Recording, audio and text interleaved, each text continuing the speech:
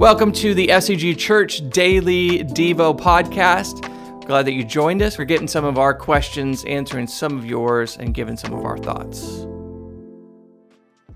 Hey everyone, Pastor Matt here. Welcome to day 11 of Send It. We're over halfway through. Hope your fast is going great. Today we're going to continue to learn about sharing our faith. Now most of us are willing to share our faith, but we have no idea how to even strike up a conversation that leads to talking about Jesus. We can help you get started. Let's get going.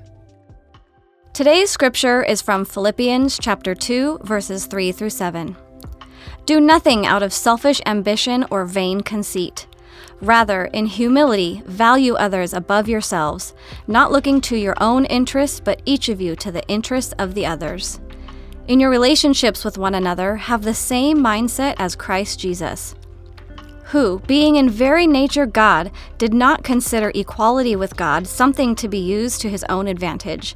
Rather, he made himself nothing by taking the very nature of a servant, being made in human likeness. Today's Devo is titled, Listen, Listen, Listen. On day 2, we dropped the bomb on you that even though you are not a professional, the task of evangelism is now falling squarely on your shoulders. Intimidating, right? It's okay if you feel out of your depth. Some of the Bible greats did too, like Moses, Gideon, and Isaiah, to name a few. But practically, just how do you go from sharing a meal with someone to telling them about Jesus?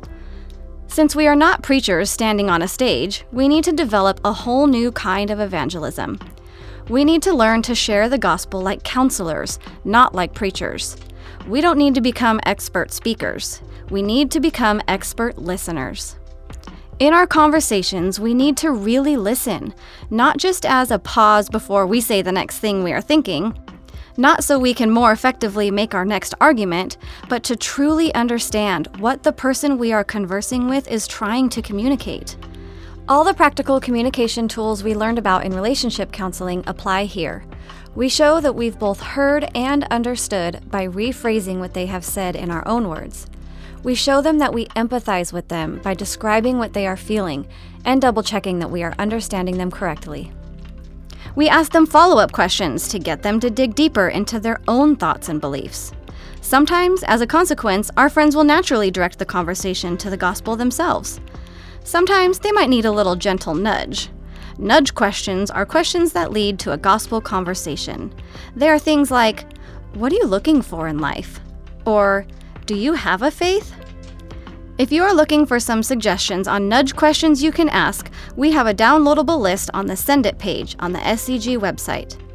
The goal of these questions is to get them talking and keep them talking about spiritual things. When we do this, we are not just moving through a process. We are developing genuine, loving relationships with our non-believing friends. We are hearing them and empathizing with them. If we have listened well, often they will willingly invite our response, well, what do you think? Or perhaps we initiate our own response with, can I share my thoughts on that? Tomorrow we will talk more about what you can say in these moments, but first, we want to make 2 last points. First, be prepared for conflict. The gospel is and always has been offensive. It is offensive in every age and culture. It tells us that we are wicked, weak, foolish, and in need of saving. There is a reason that Jesus and nearly every one of his followers died as exiles or martyrs. Even if we are the best listeners and sharers in the world, not everyone is going to accept what we say with joy. Don't let that stop you. Share the good news of Jesus with the people that God places in your path. This leads to our second point. Your goal is to be a witness, not a winner. There is a saying we like to use around here. You can win the argument, but lose the person. Become an expert at conflict resolution. Together, find a way to get on the same side as you seek truth without compromising the truth. Win the relationship, not the argument. People learn more from your life, what you do, and how you live and love like Jesus, than what you say.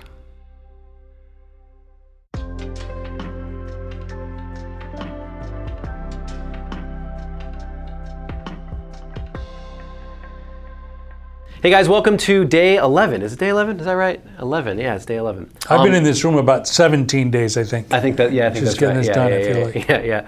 We're continuing our theme of developing the courage and the confidence to share our faith. And so there was a quote, Autumn, that I think you grabbed or maybe you came up with. It was, witness, not a winner. Right, that our responsibility is to be a witness and not a winner. And I was thinking about a quote that one of my Bible professors said many years ago. If I remember correctly, it was something regarding that our evangelism is to share the good news irrespective of results. It's just us being faithful to the Great Commission. Well, I guess, what are your guys' thoughts on both statements, I guess? One, about what evangelism is and that we are to be a witness and not necessarily a winner all the time. What are your guys' thoughts on that? Well, it'll be disappointing to those of you who are way into apologetics, but I've never experienced the arguing of anyone into the kingdom. Yeah. I think giving good answers for what we believe, giving them possible other explanations for things is good, but you don't argue anyway. And it's always... I think my friend Guillaume would say that was pretty important for him to come to faith. No, I'm not saying it cleared all of the objections and obstacles for him. It was helpful, I understand. But it wasn't presented an argument. He was doing research. So I don't know if you guys have experienced, I've had, it tends to be more women, but sometimes it's men, come to me and say, you need to talk to my husband. He doesn't believe, and he's a jerk, and you need to tell him it. I'm like, that's not how your husband's going to be won. First of all, your attitude may be part of why he's not, whatever. And so for me, the arguing in is probably not the best way to go. So winning is dumb. Because we only win if all of us go to heaven together, right? So that's kind of dumb. So yeah, I think the attitude that we go at it is really, really important. And the other side of that is, so we used to have a guy that came all the time, nice guy. I still remember what church we went to. He's old, so I can talk about it now. I'm sure he's dead. He would come by the little church down at Sea Beach when we first started, and he'd walk around Main Street in the afternoon after lunch, and he would hand out church bulletins. And I said, "What are you doing?" "Oh, I'm witnessing." So no, you're handing out your church bulletin. Yeah. It's got the songs you sang today, and the women's prayer meeting this week, and the other thing, and there's no witness in that thing at all. And so I think it was marketing. It wasn't even good marketing. It was a terrible bulletin. Yeah. And so I kind of think that when we're talking about sharing the gospel, it's not just saying certain words, because communication requires both something spoken and something received.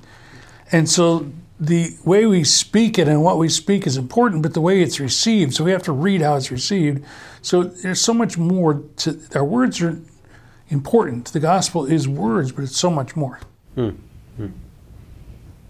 Any other thoughts? Witness, not a winner?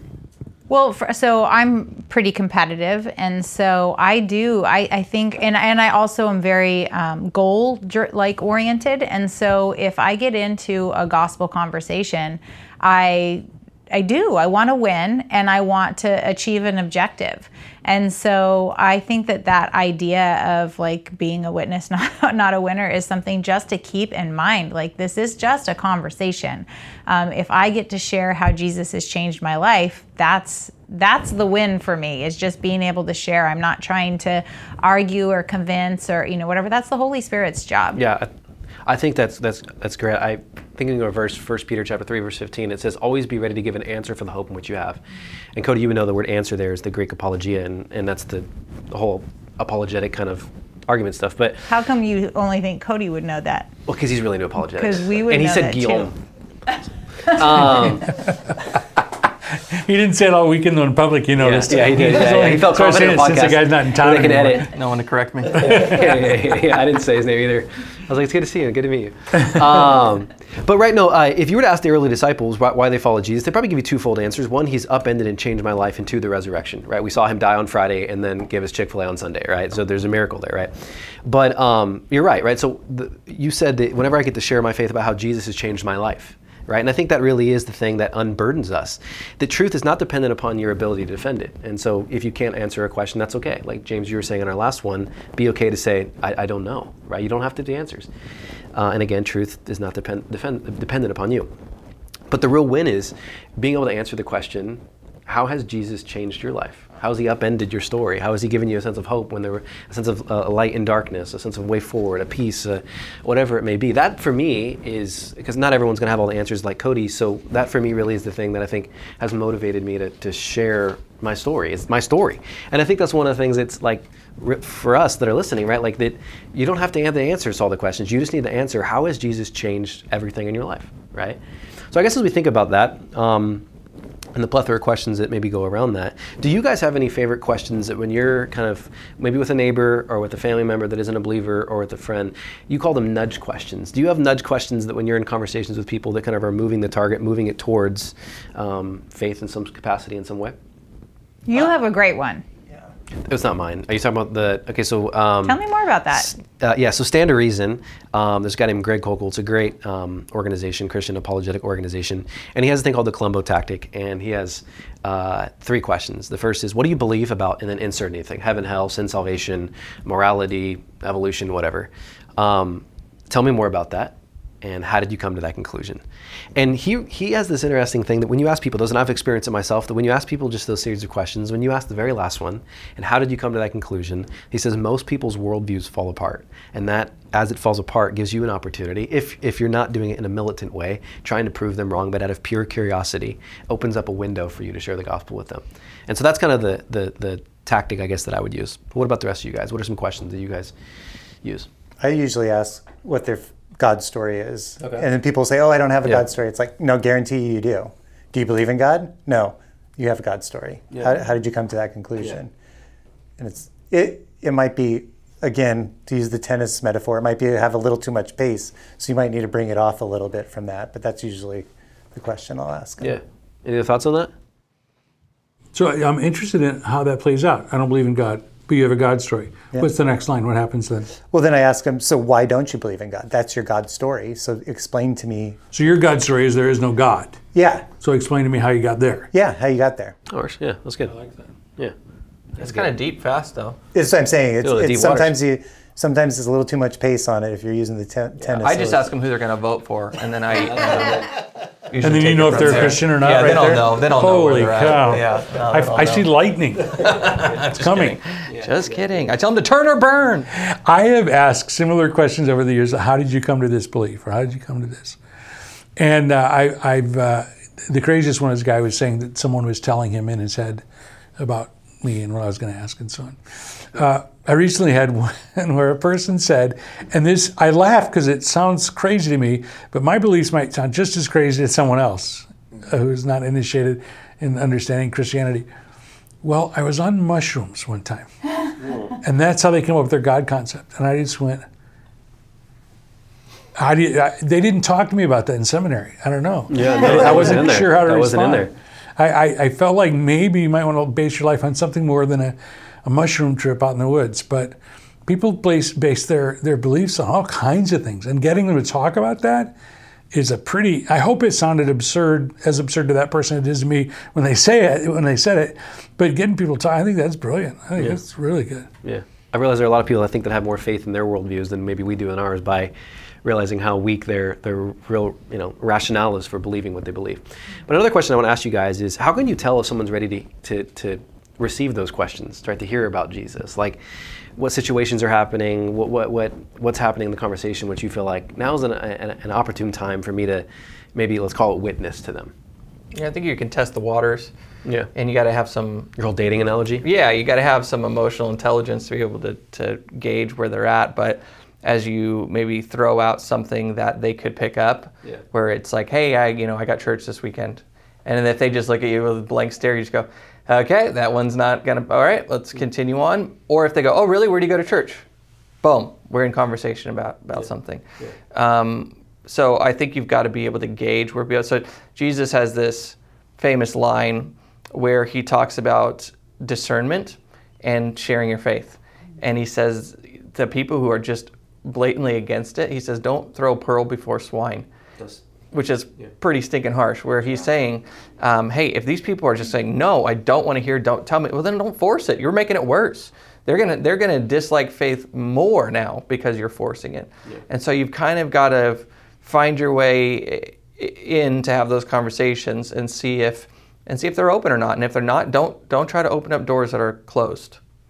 Yeah, don't kick them down. So this whole week has been was the most convicting of the 3 weeks for me, and one of the reasons is because of this day, the art of the whole conversation day, because I definitely fall into the category of just thinking about what my next thing that I'm going to say is, like my next argument that I'm going to make, and not really listening to what it is that people are saying to me.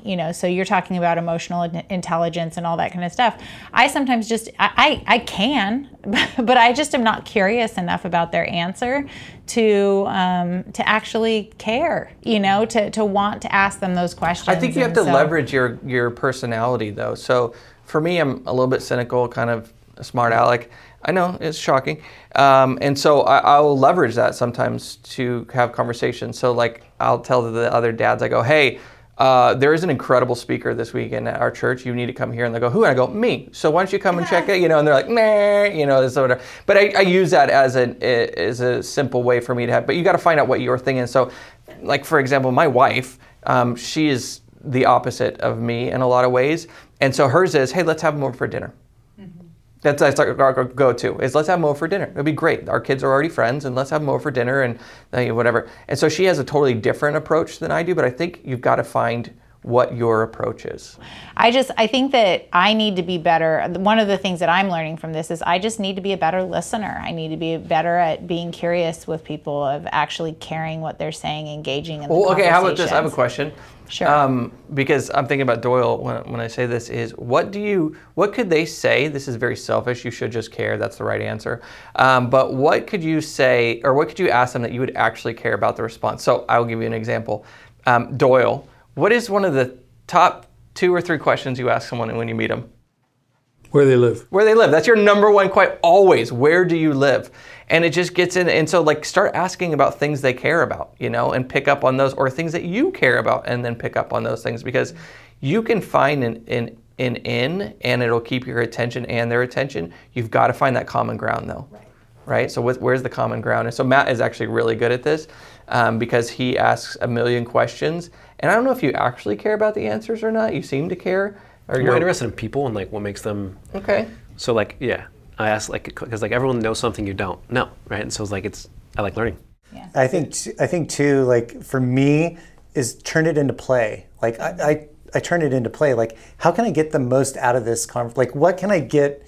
How can I make this person open up? How can I draw them out the most? Yeah, and it's just, for me, it's curiosity and play go hand in hand. So if I look at it more like I'm having fun here, and I want to engage, and I want to engage with things that I find interesting, you're going to find that you're not looking to win the argument. You're more looking to how can we have fun together and how can they enjoy this. So, Socratic method. Just keep. Everyone loves to talk about themselves. Any kind of time I go to hang out, I can talk to anyone in the world because I have them talk about themselves. And so I just keep asking them questions. Yeah. And eventually you'll get to something where you go, oh, there's something there. And then you can mine that. Yeah, and then you go out. And Matt's actually the best at this. It's almost kind of annoying, to be honest. But tell me more about that. He's really good at it. So that was funny. One of the things that keeps me. So I grew up in an era where they taught you how to do the 4 spiritual laws, the Roman road, all these aids for sharing your faith, but it was all very mechanical, and it didn't feel like it had any what's the word I'm looking for? Any soul in it almost, even though it's about your soul. So one of the things that I try to keep in mind, and again, not great at this, when this person walks away, they probably won't be a Christian. They may never become a Christian. Have I done 2 things? Have I planted a seed or watered or whatever it is I was supposed to do? Whatever next step they're supposed to take, have I helped that happen? And have I added value to their life even if they never become a Christian? So it doesn't become a thing of how do I get you to where I can tell you what I need to tell you? Because the gift I'm giving them is not just the words I say, but the time and the interest I'm giving them. So the words mean nothing if I'm not truly in the moment with them and caring about them. And so even, I'm thinking my friend that died a couple of years ago that I spent so much time with, he was hard going, he had a whole set of beliefs, but I found ways to talk about just about everything. But at the end of the day, he knew I was his friend. And if nothing else happened, I was genuinely his friend. I genuinely wanted something better for him. And if you chose not to receive it, I can't, I prayed, I did everything I can do. So for me, it keeps me from figuring out which of these little rote memorizations can I throw at them. I'm not trying to win anything here. I'm trying to be your friend because I really want to be your friend. And then the hardest things are when somebody comes to they have a lifestyle or situation or something, or an addiction or whatever that they just can't let go of. And they know on the deep that I'm their friend. And that's all I could do. And I tried to help, but they just can't get past that to hear the message. And at the end of the day, that's when I have to go, oh, Lord, this is yours. I don't get to do the rest of this, it looks like. But they knew walking away that even in a moment, I was genuinely trying to be, in those moments where I genuinely try to be. I don't always genuinely try to be. Sometimes I'm just too competitive and they need to get off the freeway. Well, before our conversation comes to a close today, I asked this question, how can you tell if someone's ready to hear about Jesus, to all the Next Gen staff around here, and to all the kids and youth staff here. And they came up with some really good answers. It said, when you've seen someone asking questions, they actually seem, and they're like large worldview questions, origins, destiny, meaning, morality, things around those. Or maybe questions about you personally, like Cody was talking about. That's a great, we use, and we have the opportunity to say we're pastors. That's kind of a pretty easy, obviously I'm a person of faith. What do you believe about X, Y, and Z? When they're hurting, someone shared a story of sharing something with one of their neighbors when they were going through a difficult time that they also had gone through, which was the next one, which was relatable experiences. If you have a shared experience that's relatable for each other, that's a great medium to use to share the gospel. And then finally, when someone said that I liked their answer was, I don't really have much business sharing faith with somebody if I haven't worked hard to develop a relationship with them. And then they said this: it's impossible to disciple someone that you don't have a relationship with. And I thought that was good. Like, you're right. Like, discipleship happens via relationships. So anyways, we're going to turn it back over to you guys. We'll look forward to seeing you tomorrow. Okay, now we're going to turn it back to you, our listeners. If you'd like to learn more about the topic, the main resource for today's Devo is How to Talk About Jesus Without Being That Guy by Sam Chan. We have some questions for you to think about as we close today. Number 1, do you consider yourself to be a selfish person? Why or why not? How much of your day do you spend thinking about yourself, others? 2, what are some keys to becoming a good listener that you found challenging in today's reading? In what ways are you already a good listener? Where do you need to grow? And finally, 3, on a scale from 1 to 10, 1 being completely untroubled and 10 being terrified, how does the idea of conflict as a result of sharing Jesus make you feel? How might you better prepare yourself for both positive and negative responses? Thanks for joining us today. We hope you take what you've learned and begin right now to apply it to your life. If you'd like a digital text copy of the Devo, you can download it on our website at secchurch.org. Talk to you tomorrow.